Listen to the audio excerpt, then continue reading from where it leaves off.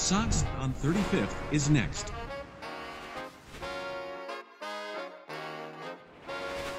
Doors open on the left. How's it going, everybody? My name is Duke Coughlin, and welcome to the Sox on 35th podcast. We are back with another exciting episode covering your Chicago White Sox. As always, well, not recently, but normally, as always, I'm joined by our panelists, Jordan Lazowski and Nik Gaur. Obviously, I'll address the elephant in the room. I haven't been on the last few episodes. It's great to be back to cover the wonderful Chicago White Sox team. Obviously, just missing the playoffs by the hair of our teeth. But, gentlemen, how are we doing?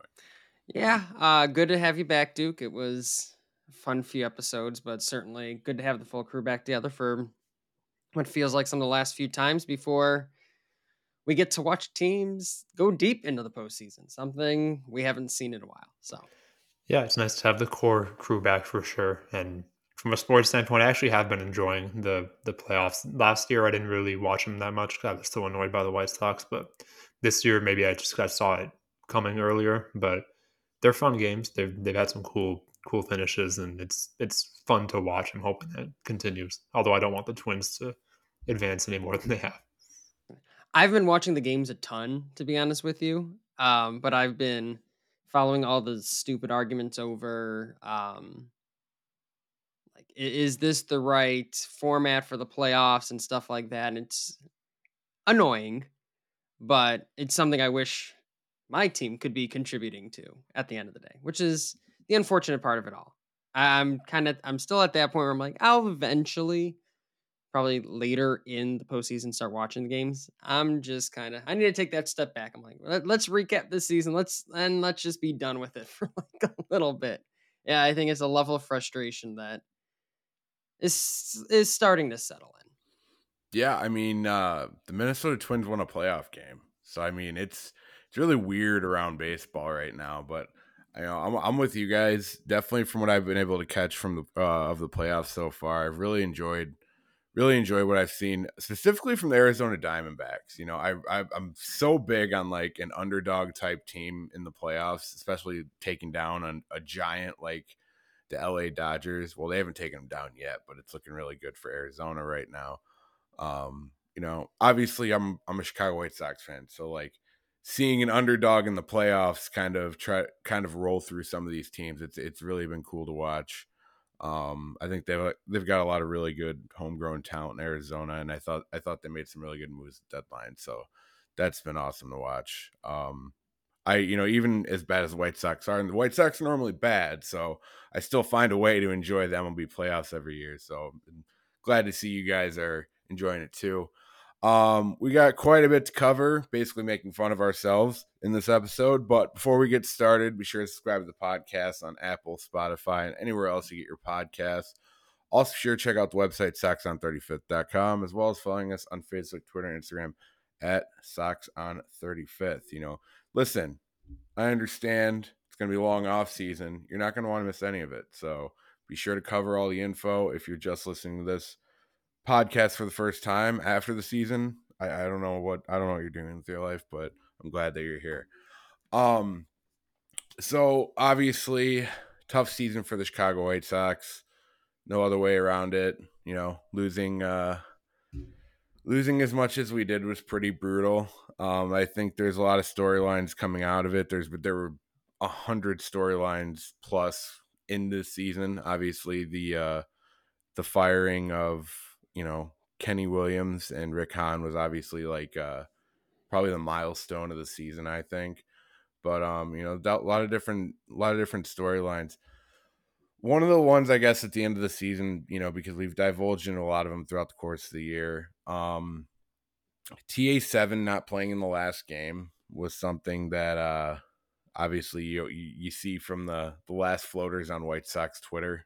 Obviously was something that a lot of them wanted to discuss, and they were speculating about what that was all about, whether we had seen the last of Tim Anderson in a White Sox uniform. And I'll let you open this up, Jordan. Have we seen the last of Tim Anderson in a White Sox uniform, and do you think that there was something to him not playing in the last game of the season? A lot of people wanted to compare it to Abreu not playing the last game last season, and I think it's fair, but it's not. I don't really know. I don't read too much into that situation. I read more into the ultimate question of whether or not he's coming back. And we haven't been on as a crew for like the past 3 episodes. I think I was missing, then Duke, you were missing, so I never got to share my thoughts on TA coming back. And I told Duke that, or excuse me, I told Nick this a few episodes back. I was shocked at how easily you guys came to the conclusion that TA should come back next year. I do not think we're at a point where it should be necessarily a given. And I think there's a better chance than ever that that could have been the last we've seen Tim Anderson was the game before the finale on the season.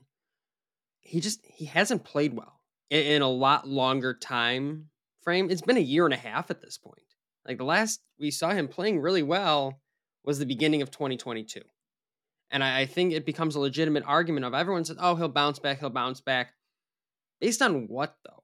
Like, I feel like there weren't any things to point to in this season that make me feel like no 10 or 15 game stretch. I mean, we were clowning Yohan Moncada for having a great stretch down the season like it doesn't matter.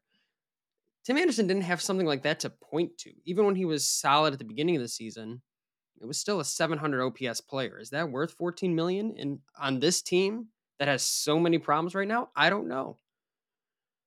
I think we're at a point, though, where the White Sox haven't been committal to having TA moving forward. I don't remember many reports where TA himself has been asked about whether or not he will be back. I think you put that all together, I think, if I had to guess, I would say more likely that he's not back now than he is. Though I don't think it's some drastic, oh, he's gone for sure. I just don't think it's it's a $14 million option. And I don't think the last year and a half has given anything that's told me it's worth it right now. I don't know. It's a tough question, but I'm leaning towards it might have been the last we've seen of Anderson. Yeah, it's tough because when you talk about, oh, he didn't have a great stretch, that's true.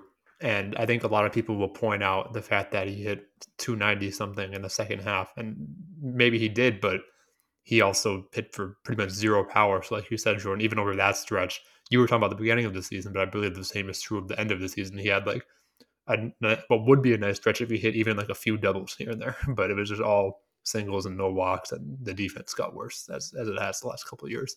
So I think ultimately it comes down to what the White Sox are going to be next year. We've talked a lot on this podcast about how Jerry Reinsdorf has said next year will not be a rebuilding year. We're going to contend, blah, blah, blah.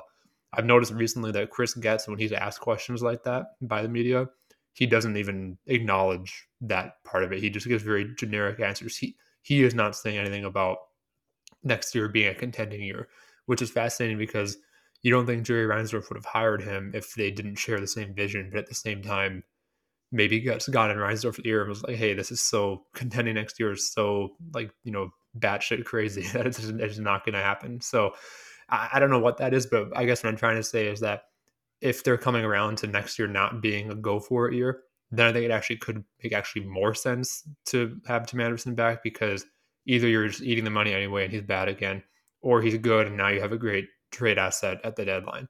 Like the money only matters, at least from my perspective, if you're trying to compete next year or make enough free agent signings where you have a splashier roster. If next year is not going to be a competitive year, then the 14 million is less of a factor. The payroll is going to be cut anyway. So that's just my 2 cents on it. It kind of depends on how next year is going to be viewed internally.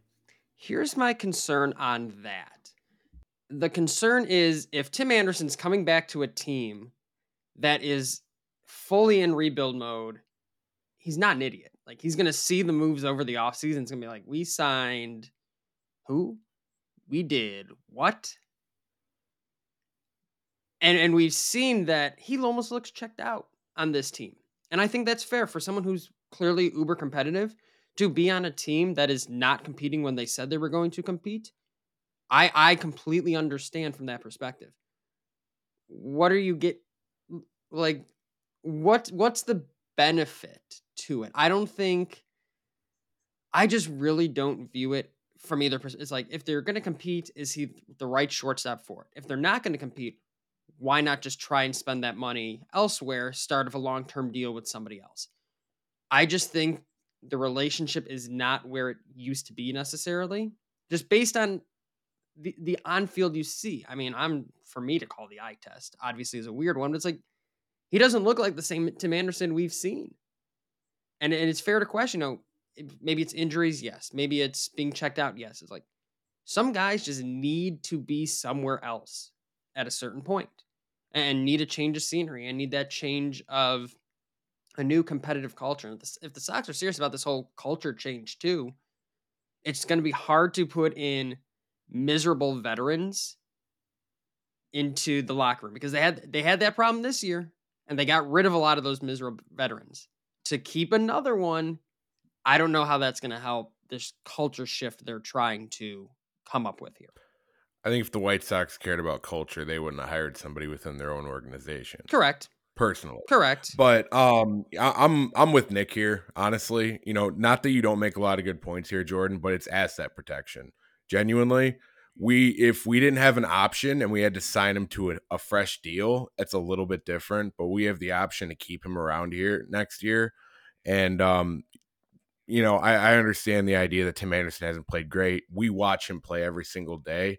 Not every other baseball team in Major League Baseball does. And a lot of them could probably understand that a fresh start would work out well for him. But I mean, even in 2022, if you look strictly at his stat line, it's really still a lot better than production other teams are getting at shortstop, unless they have like a star at shortstop. You know, or even second base, which has been a rumored position for him for a while. I think a team at the trade deadline, if they want to make a run for it, and they see a Tim Anderson even batting like in the 265 range, I think would give you a decent little, not a crazy trade, not what he would demand in a 2020 or a 2021, but still a nice enough piece to be worth putting up with him for half a season, even if he is a little checked out. Because even if you explain to Tim Anderson as you're, you know, taking on his option, basically explaining to him, listen, Tim, if we're not good by the deadline, we're probably going to move you, and you'll have the chance to make life-changing money in a half season with a hopefully competing squad. So basically, like, this is your season to basically show to the rest of baseball why you're worth a good contract. And, you know, that money talks. And in the podcast that he did this, what was that, the All-Star break this past season, he discussed money. You know, and there's nothing wrong with that, because Tim honestly has played on a lot lesser of a contract than other players around baseball would, you know, because of the deal that he signed. So I think I think Tim, if you talk to him, and I think honestly, you know, I just made a joke about the culture of hiring somebody from within the organization, but it seems like Chris Getz in his opening press conference was very respectable about Tim Anderson. Seems like he really respects the person. I think as long as you're honest with Tim about what the plan is, I think he can roll with it. If you keep him in the dark and you kind of, you know, act like, yeah, Tim, we're going to compete this year, you know, and we're going to, you know, bring back Mike Clevenger, you know what I mean? Like, you make moves like that, he's going to, like you said, Jordan, he's going to see the writing on the wall. But I think if you had to sign him to a new contract, that yes, he's as good as gone. But with the way that his option has set up here, to bring him back for this last season, I think it's a no-brainer, just for the sake of asset. You know, you need to be able to go get something for Tim Anderson in the half season. It's kind of similar to like well, no, I guess it's not completely similar, but like with the Lucas Giolito situation, like as nice as it would have been to try to keep him and, you know, try to bring you to a new contract, we ended up moving him to get anything out of it. You know, it was similar to like Lance Lynn. I think everybody was kind of wondering about whether we were going to pick up the Lance Lynn option, and it was like, well, no, you know, we're going to trade him to a team that's just going to take him. So I think it's going to be Tim's turn to take that type of route this upcoming season. Whether he has a great attitude about it or not, we'll see. But, you know, we could see him get traded as early as the offseason. But I think just for the sake of asset protection, I'm with you, Nick. I think that's somewhere we almost have to hold on to Tim just because letting him go for free, even after a bad season, doesn't make a whole lot of sense to me. Would you see? Here's my thing. I kind of agree with that, and I kind of don't. And for me, it's like I wouldn't sit and I would not sign him to a 1 year, $14 million contract this year. I would not personally. I just don't think he's worth that deal. And I get it's a little different because it's an option, but if you look at it from that perspective, I personally would not do that. I would let some other team sign that 1 year deal and let him prove it there. That being said, could they do something like they did with Kimbrel, where it's like, it's probably worth picking up the option and trying to trade him even because of the asset piece of it? I could see that too. I just, again, I get back to the original point. Is it a for sure thing that he's going to be in the Sox? He's going to be the starting shortstop next year for the Sox? I think it's less sure than it's been in a very long time. Yeah, no, and I think that's totally fair. I think a lot of people have come to that same realization, and honestly, with the last year of Tim Anderson, both on and off the field, it's really hard to not come to some type of conclusion like that. But it is what it is. That's a season that everybody kind of had. I mean, besides Luis Robert, obviously, everybody had a pretty tough season, and everybody's, it's miserable on the south side of Chicago when you're losing like this, when you have this much talent, you have this much assets allocated into the team. So it's hard to point the blame on one guy, but Tim Anderson does certainly get a good share of it, and you can tell it definitely affects him both on and off field. It's going to be an interesting situation to pay attention to. Kind of churning forward. Obviously there were some moves that have happened recently. Obviously with the reassignments of Hasler and Johnson, the firing of Boston, which holy crap, that finally happened. That's kind of insane. Castro as well. Nick, I'll let you kind of start off on this. Does any of this surprise you? Do any of the returnees, seem out of place? How do you feel about the moves that the Sox made out of the season? Holding people accountable. Yeah, I mean, I like to see accountability. Like, that's good. But I am a little surprised by the shuffling of the hitting coaches just because they were literally just hired, or in Johnson's case, promoted, a year ago, and they're already out. And don't get me wrong, the team did not hit well. I'm not saying that like it's a shock from a performance standpoint, but 1 year is not a lot of time for a new set of coaches to come in and implement their philosophies and whatnot. And my issue with Frank Menachino was I had a philosophical disagreement with just the way that he preached to hitters, the things that he valued, that he found important about hitting in modern baseball. And frankly, I didn't know that much about Castro other than that he came from Atlanta, and the few interviews that I read seemed to be pretty good in my opinion. But I I just don't know. It's hard for me to say. Like, I don't want to point to the one player who did well because that feels cheap. But at the same time, if you look at the trends from Luis Robert year over year, like his ground ball rate went way down. He got so much better at pulling the ball in the air. The things that we've been, wanting as a fan base for years, and they happened with him. Obviously not with anyone else. So maybe that's work he did on his own. But I just the cycling of hitting coaches year over year over year, it's just a weird trend. And whoever they hire next for hitting coach, you're basically guaranteed that person to be here for more than a year, I would say, because why would you want 4 hitting coaches in 4 years? Like, that's just not good for any player. I think that's too much mixed messaging. So I just really hope they nail the next hire, because I didn't necessarily think Castro was a problem, but then again, I don't know what he's saying on a daily basis. So maybe the messaging just wasn't getting to the players. It's a curious one, kind of like you're saying, Nick. Like, was the messaging just not getting across, and that's why it happened? I think Hassler makes sense. I think that's someone just been a White Sox lifer, essentially, and they've reassigned him with a new person in charge. Firing with Boston, Kenny's gone. That makes complete sense. Now it becomes, who made the hiring of Jose Castro? Who made the promotion of Chris Johnson decision? Was that purely Rick Hahn, and Chris Getch just didn't agree with it, and Pedro Grifol didn't agree with it, but he had these guys in mind? Or was it Pedro Grifol deciding, hey, these guys aren't exactly what I wanted, and then Getz being okay with it? Like, who made those original hires that you turned around and reassigned guys and fired one so quickly? If it was Rick Hahn making that decision, fine, I get it. But then it comes back to something I said on a previous podcast where it's like, you're putting a lot of faith in Pedro Grifol to make the right decisions. You're empowering a guy who has not proven that he should be empowered the way he has yet.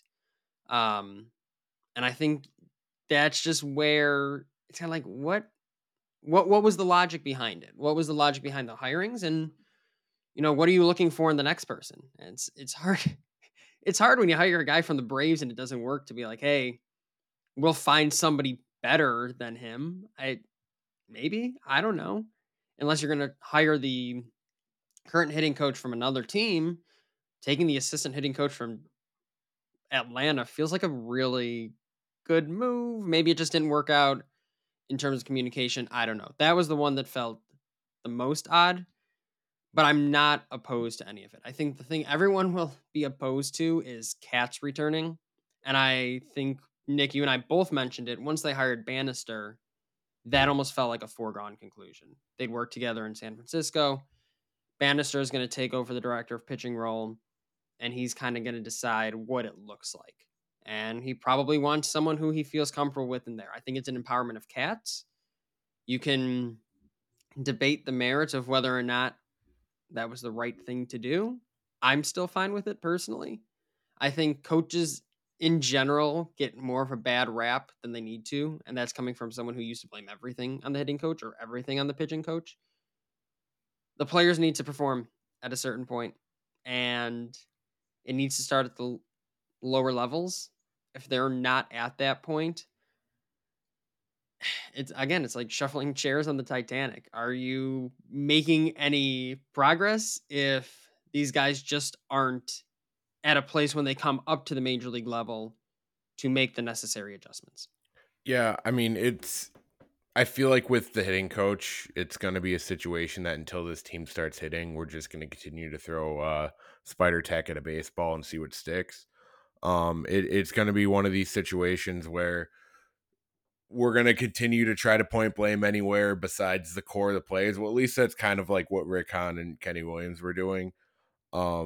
Chris Johnson, I do want to say I'm glad that he's somebody that's getting moved in the organization and they're not, just completely cutting ties with him, because I thought he did a pretty good job in AAA for all things considered.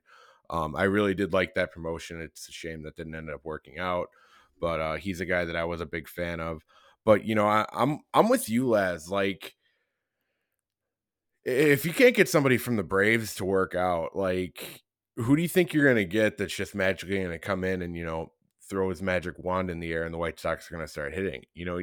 The thing with coaching is you need to have a certain sense of continuity with these guys as well, even if it's not working.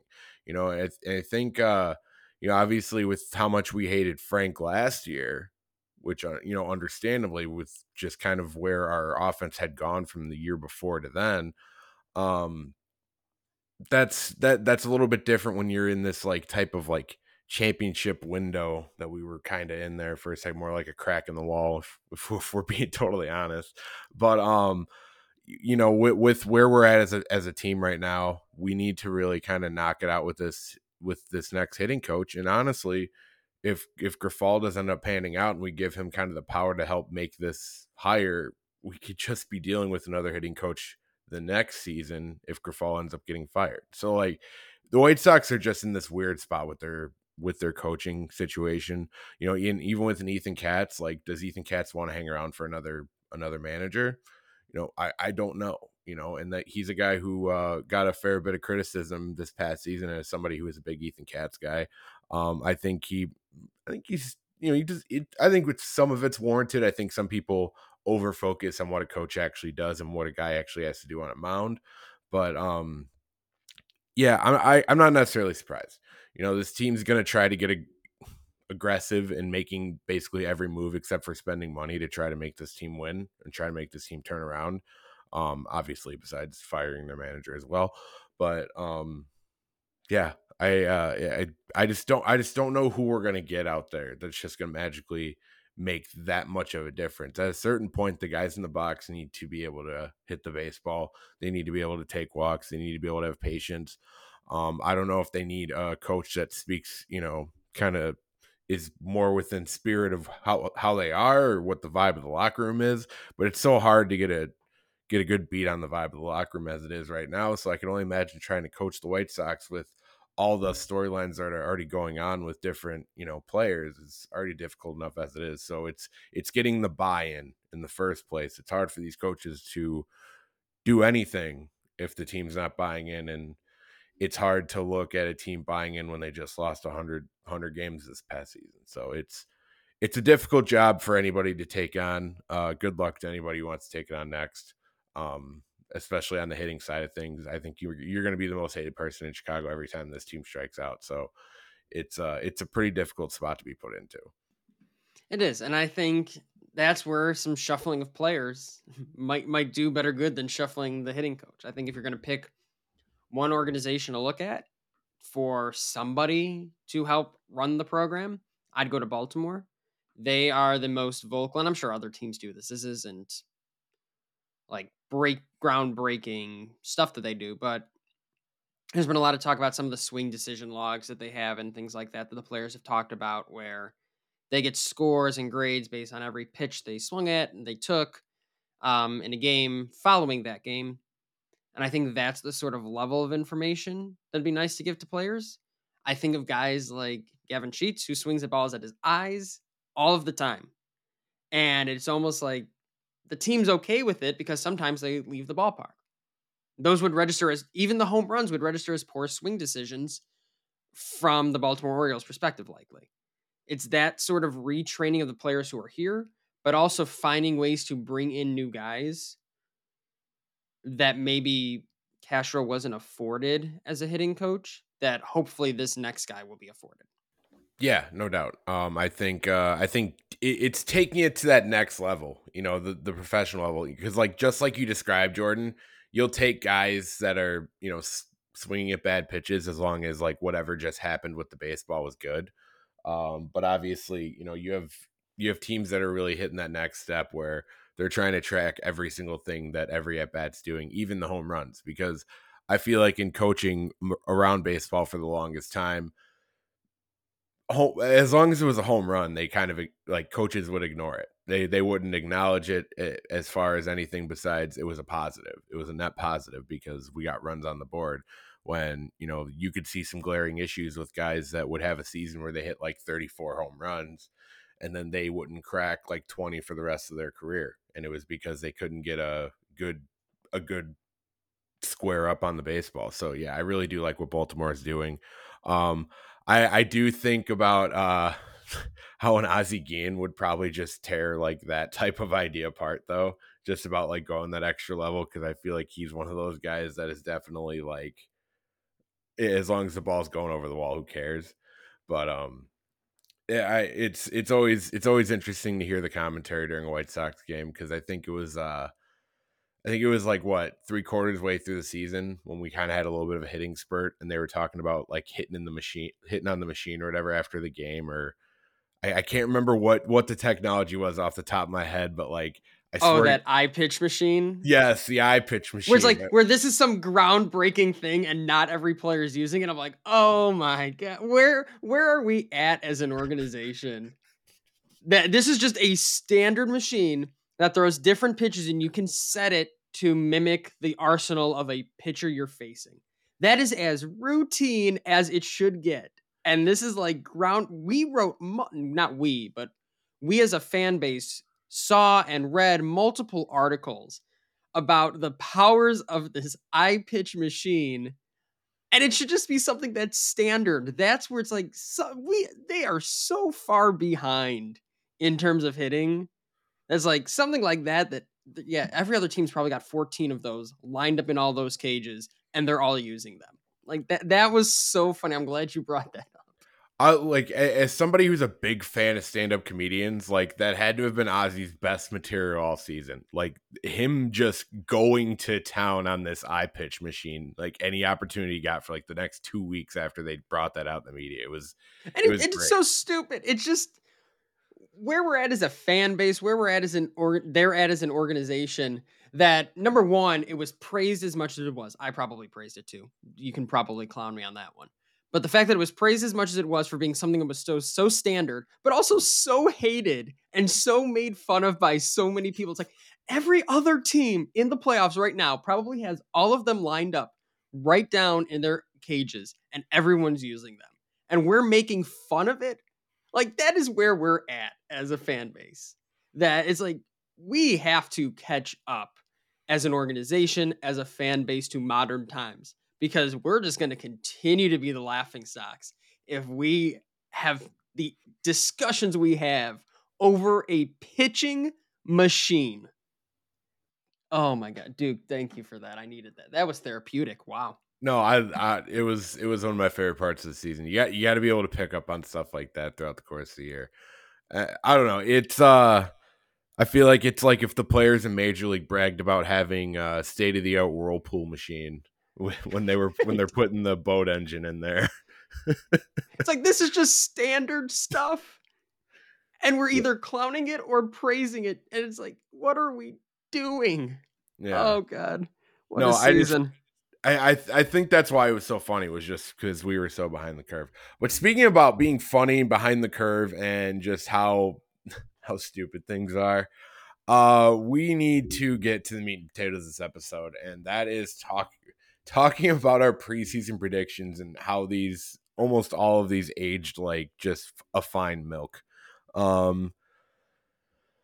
So when we were, what was this, like the second episode, I believe, that we did this, we discussed the hiring of Pedro Grifal's staff, on-field additions, overall grade, guys you were higher on, guys you were lower on, and the team awards. Like, I've looked through this a couple times, and I just can't get over how off base we were. It's brutal. Some of it's a fan in us, definitely. It's like us trying to see the positives.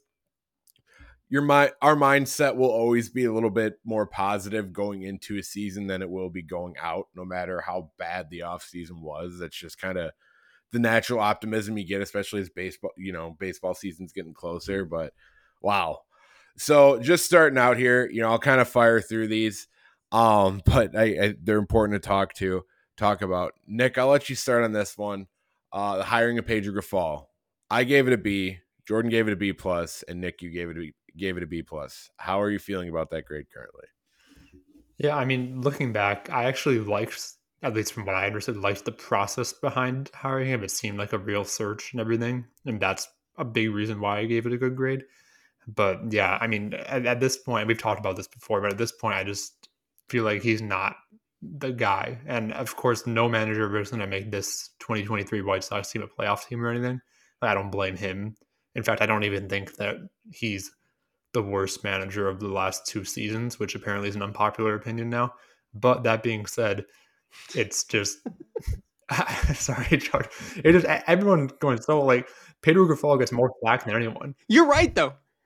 You're right, Yeah. and I don't get it. Yeah, that's why I just think that I wouldn't give this a B plus anymore. I don't like him. I don't think he's the guy going. I don't think he should be the guy going forward. But he also just a punching bag for everything that went wrong with the season. And while I don't think he's ever going to be a great manager, maybe a better manager who comes in and makes this a 65 win team. Like, he wasn't the problem with this season. This is not me trying to like defend my grade either. Like, I would probably give it like a D or something now. But regardless, I've been wanting to say that for a while because I feel like he gets way too much hate, like proportionally to other White Sox coaches or players or whatever. I see. I feel like, and this is myself included, I feel like I graded on a weird scale where it's like I gave his opening press conference and all that stuff a little bit too much credit. I think that's something a lot of fans fall into. Credit to those who did not. Obviously, that was not everybody. I don't think it was the Royals guy. Everyone who was like, oh, it's a Royals guy. I don't think that was the right reason to be critical. But also, it's like you have to still grade on a scale, meaning like this is a first-time manager.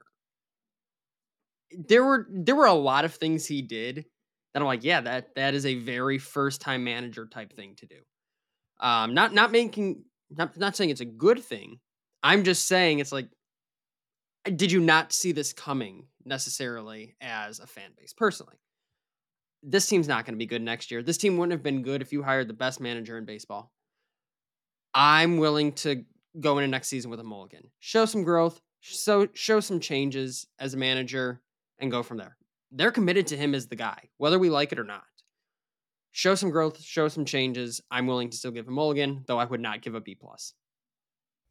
I think every time I make a mistake moving forward with my fiance, I'm just gonna tell her that I'm a first year manager, because that usually just gives me a free pass. Because But it's a thing. We have had this argument before. It's a thing, dude.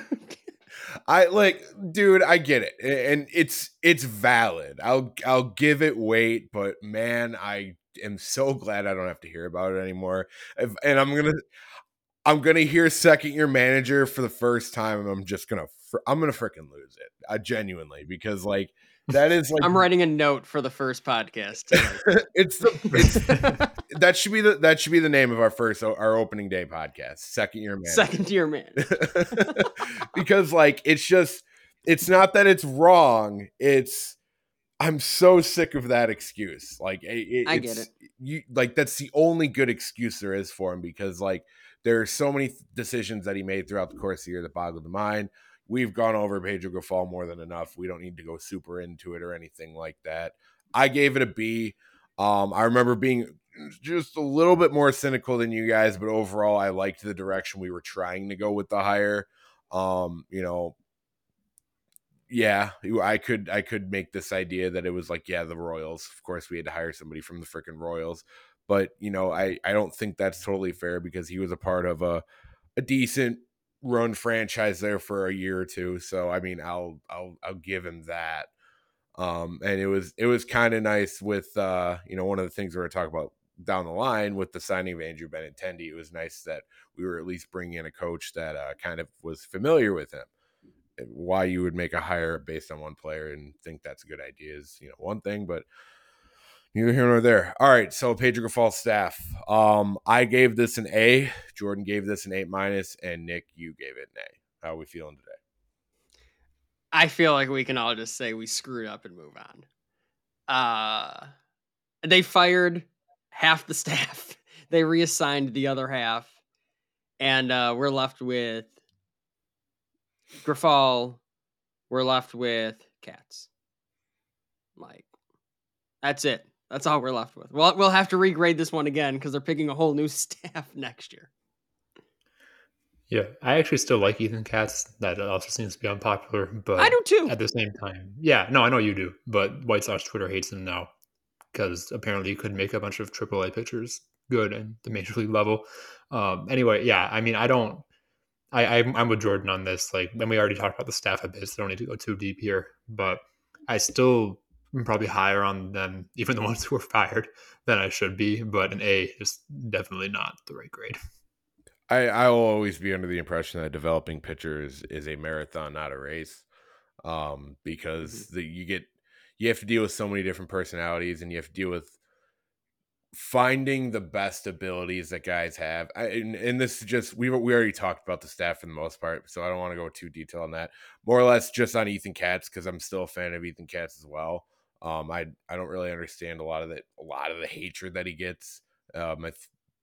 I feel like if any coach comes here and succeeds, they almost get like resentment, like being resented by like certain parts of the fan base, because it's like, oh, this guy, oh, he's doing so good, he thinks he's the man. You know what I mean? It's a weird macho thing, but I think Ethan Katz has done fine. I think he's been making the most out of what he has with him. Obviously, you look at guys like Michael Kopech that are still waiting to take their first step, which is not the first step, but the next step. And it can be really frustrating, but it's also, trying to find the best ways to utilize his talent and talent utilization and understanding what he does well and what he doesn't do well. I think a lot of people who don't really go in depth with pitching don't understand that it really does take a lot. It's not one of those positions like in football when you coach the offensive line, like you coach everybody the same. It's like, no, you can't do that. You have to coach these guys on an individual basis if you want to get the most out of them. Sorry, a little bit of a rant there. Just it's annoying how much crap Cats gets. On field additions, I gave it a C plus, mainly because of the Andrew Benintendi move that Nick hated. Jordan gave it a C and Nick gave it a C minus. How are we feeling about it today? Clevenger was good. That was a good move. The off the field, again, this is a grade that doesn't involve the off the field. This is an on field additions. Clevenger move was good. Benintendi hasn't been as good, much to my and your Duke displeasure. And they didn't do anything else. So it's like, the problem, here's the thing though. The problem really wasn't the on field additions, it was the ones that they already had. Like, nobody else was good either. Anderson was terrible. Grandal acted like a 34-year-old catcher. The entire rotation stunk. Moncada wasn't healthy. Like, these weren't the on-field additions. It's like, yeah, could they have replaced the entire team with on-field additions? Probably. Would you have thought to do that before the season? Maybe, if you were as cynical as could be. I don't know. I probably wouldn't change this grade. This is exactly what it was. They were mediocre. They covered their holes, and that was about it. I wouldn't change my grade.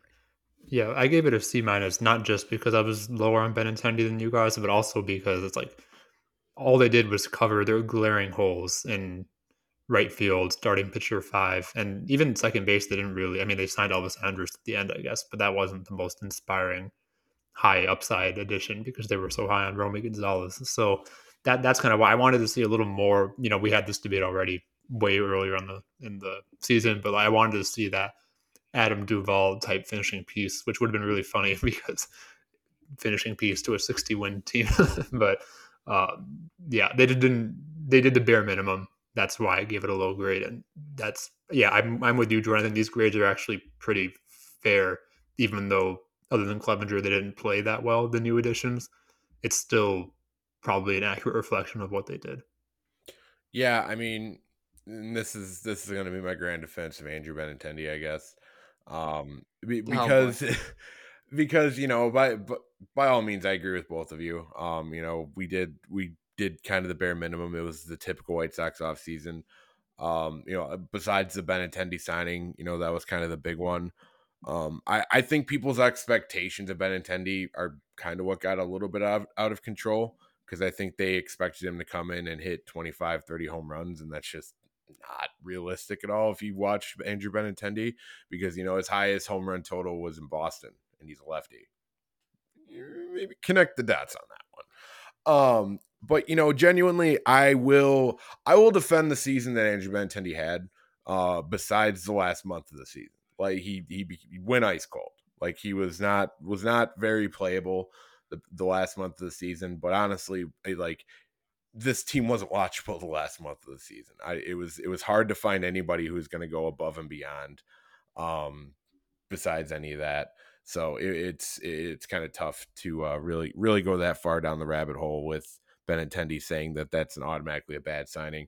I just think when you temper your expectations and you kind of realize the player he's been throughout the course of his career, and you kind of understand the player that you were getting with that contract, I think it'll hurt a lot less as the years go on. I think he'll continue to be a solid contributor. I think he's a guy that most baseball teams want an Andrew Benintendi somewhere on their roster, and I think we'll see more of the value once other guys start hitting a little bit better. With that, and I will ignore my Benintendi take on this, but guys, we were higher on the most. This is a tough one. Mine was Tim Anderson. We discussed him earlier. Jordan, Andrew Benintendi. Obviously, I just went on a little Benintendi rant. And Nick, Yoel Moncada. How are we feeling about that now? The only one that even has a leg to stand on is Nick. And yours was kind of like a cop-out answer at the time, because he was already fine. People are just lower on him because they don't understand value. Yours was kind of a cop-out answer. No, I look at some of my, and even then it's barely, and even then it's it's barely him, because we picked just two terrible options.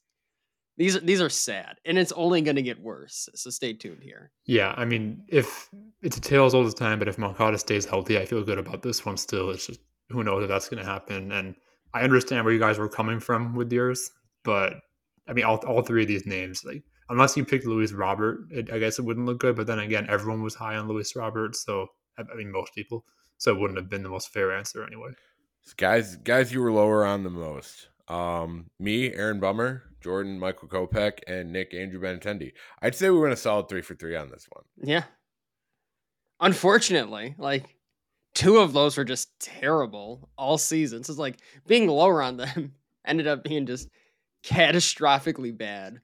And Benintendi was just league average for the most part. Like I wish Bummer and Kopech could have been a little bit better than just guys we were low on. But that yeah, 3 for 3. Pessimism wins, I guess. I don't know. Honestly, that section would have fired off a good segment for me and you to argue too, Jordan, because you're the Bummer guy and I'm the Kopech guy, and the fact that we picked each other's guy in that realm would have made for a really good argument if both of our guys didn't pitch terribly. Exactly. It's like, well, let's just accept they both sucked and move on. Just a real wasted opportunity. And just in general too, like we could have kind of like with players are higher on the most. I said, oh, if we picked Robert, maybe for lower on, same thing. You could have picked like anyone on the roster, and you might have looked justified after this season. But I mean, and for Benintendi, I'm not to defend him really, but everyone knew about the injury, the broken hamate bone before the season, and now that's like what they're running with in the all offseason puff pieces. Like, oh, just wait till it heals up. And I get that, but my issue with him more is just the defense took such a huge step back, and was the reason why he finished the year with 0 WAR, 0.0. So that's kind of what I want to see next year. I feel like the hand wrist injury doesn't really affect defense as much. Maybe I'm just ignorant there. So he definitely still has a chance to be worth the contract. It's just I need to see that improve, because that's really what you signed him for, is a consistently good defender who gets on base, and he got on base here and there. He had a couple hot stretches, but the defense was my main issue this year. The defense being that bad with Luis Robert next to him in center field is the odd part. It's like Robert should just be able to cover that half for you. You should just be able to handle your little area. You're not Eloy Jimenez bad, or you shouldn't have been. But it's like he ended up being that bad if you look at some of the metrics. So it'll be a weird, hopeful bounce back year for him. I think that's one where I think when you're talking about bounce back candidates, hopefully he's on one of our lists next year. Yeah, I mean, obviously, we just talked about Benintendi as a defender. In my team awards, I picked him as a potential top defender, and wow, that aged really bad. But I think he can, hopefully, if he can get healthy, if that is kind of what was ailing him a little bit in the outfield, that he can be a better outfielder, because we have seen flashes of that in the past, of Andrew Benintendi being very capable in the outfield. So I'm hoping we continue to. I'm hoping with a good full off season, being healthy, that he can turn that around. Top defender, obviously, with you two guys. Jordan, you picked Luis Robert. Congratulations. Yeah, I cheated. I'm pretty sure we said that on the episode. Nick, you picked Yoan Moncada, which is a really safe bet, but as we said before, it's always going to be about the health. MVP. Me and Nick had the same guy, and honestly, I'll defend this take to the end of the earth, because once again, it was a situation where we couldn't stay healthy all season.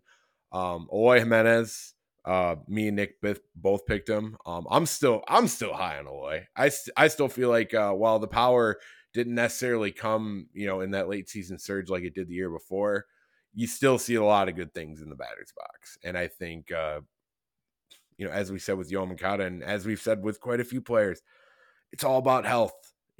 Keeping these guys on the field, good things will happen, but it's all about keeping them on the field. And I think that's the difficult part, and that's what's so frustrating about Eloy Jimenez. But he is still my boy, and this is a guy that always sits next to me during the podcast, so I'll defend him too. The absolute end of the earth. Cy Young, I picked Michael Kopech. Jordan picked Dylan Cease.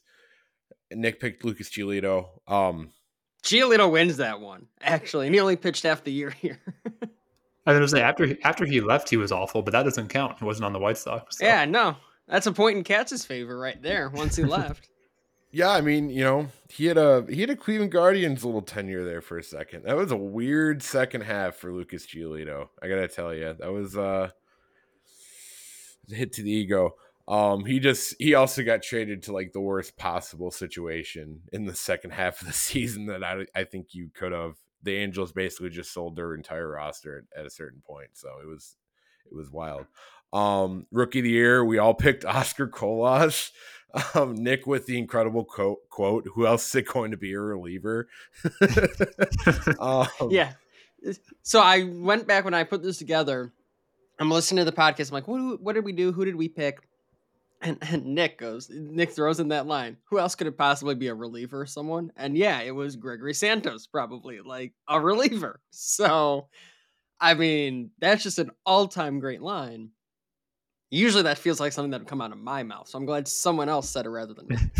Yeah, it was just too high of expectations, I think. Also, kind of like Nick said, there wasn't really another option on the radar. If he had been anything other than this bad, it probably would have still been Colas. Um, but you go from a guy that everyone's high on to one that you're not even sure is part of the future, and that's a tough fall in the course of a season. yeah, I mean, and that's a discussion we'll have in the off season. I think the Oscar Colas project still has another chapter or two before the team fully moves on from, especially with how we've held our prospects pretty close to the chest. Jimmy Lambert's a pretty fine example of somebody that we've just been holding on to for dear life, and every single year it's like, this is the Jimmy Lambert year, huh? Reliever of the year. This is actually my favorite one. So I picked Kendall Graveman. Jordan, you picked Joe Kelly. Nick, you picked Reynaldo Lopez. None of these players were with us after the deadline. So I don't know if that actually works in our favor here, considering how bad the entire bullpen was. But yeah. None of them were particularly good either. Like Joe Kelly had a decent stretch, Ronaldo Lopez had a decent stretch, Graveman had a decent stretch, but no one was good. Like Graveman brought you back Corey Lee, which is not much. Kelly was part of a bigger deal. And Lopez was part of a bigger deal too. It's like it was just it was exactly what you expected when you got when you traded them.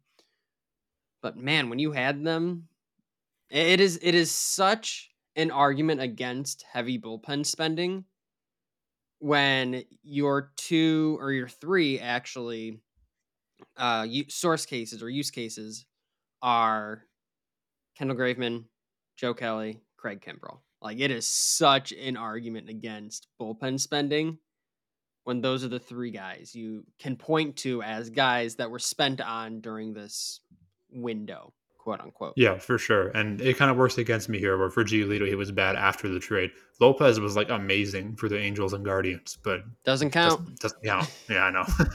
Oh well. Yeah, reliever of the year across 3 baseball teams. I don't know, man. That's it's tough. Which also, can we finally discuss the fact that Reynaldo Lopez went to the same team as Lucas Giolito for the third freaking time in a row, or no, fourth time in a row? Like, what's going on there? Like now I start to have I have questions. Like, do they share an apartment together? Like, are they just I don't know, man. Maybe they're brothers that were lost at birth. It's something crazy. I will say though, and I'm showing off all my freaking baseball memorabilia on the camera, but like Joe Kelly guy for life. I know our time was short, but I will say that was the best pulled off trade by Rick Hahn on the way out, because he was smart enough to trade him to a team that absolutely adored Joe Kelly. So they gave us a little bit extra than they probably should have, considering the season and the recent history that both those players had. So fair play, Rick Hahn. Golf clap. Enjoy sitting at home on the couch next year.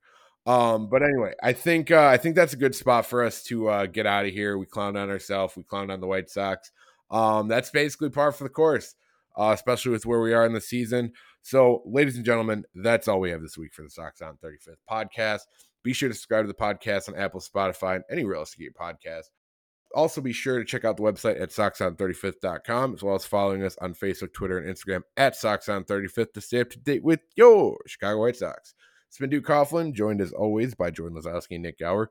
We'll be back next week as we cover another exciting time in White Sox baseball. We actually have a really cool project set up, basically kind of throwing it back to the offseason of 2020, and kind of seeing where we go with this team compared to where we actually went. I think we all have some pretty interesting theories about what we would have done in these particular situations and some of the decisions that this baseball team made.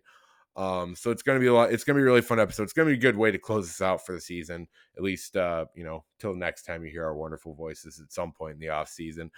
So I'm really excited for that. Also want to say, and, as the noob on this podcast, as the guy who is fresh and, joined this year, I want to say, from the bottom of my heart, I really appreciate the support we got on this podcast this season. We get to see the numbers. We saw the support. Like we've grown exponentially in this one year with how bad the White Sox have been. So I just want to say, I think I speak for all the guys on this podcast. We really appreciate the support. We really appreciate the listeners. You guys have been absolutely awesome. Anytime we have a fan episode, you guys have poured in the questions. You guys have always been super supportive of the website and really haven't heard anything but great things about what we do over here from everybody. So I really appreciate it. Really appreciate seeing you guys at the ballpark, everything. If you ever see me at a baseball game, don't ever hesitate to walk up and talk White Sox baseball with me. I don't know about Nik or Jordan on that one, but by all means, I just want to say from the bottom of my heart, with a team that just lost 100 baseball games, we shouldn't have seen the numbers that we saw, and we really do appreciate it. With that being said, we'll see you next week. Thank you, and go Sox! Thanks for the support, everyone. Go Sox, yeah, sure. So at some point. Yeah, thanks everyone. Hopefully the offseason is eventful in a good way. Go Sox.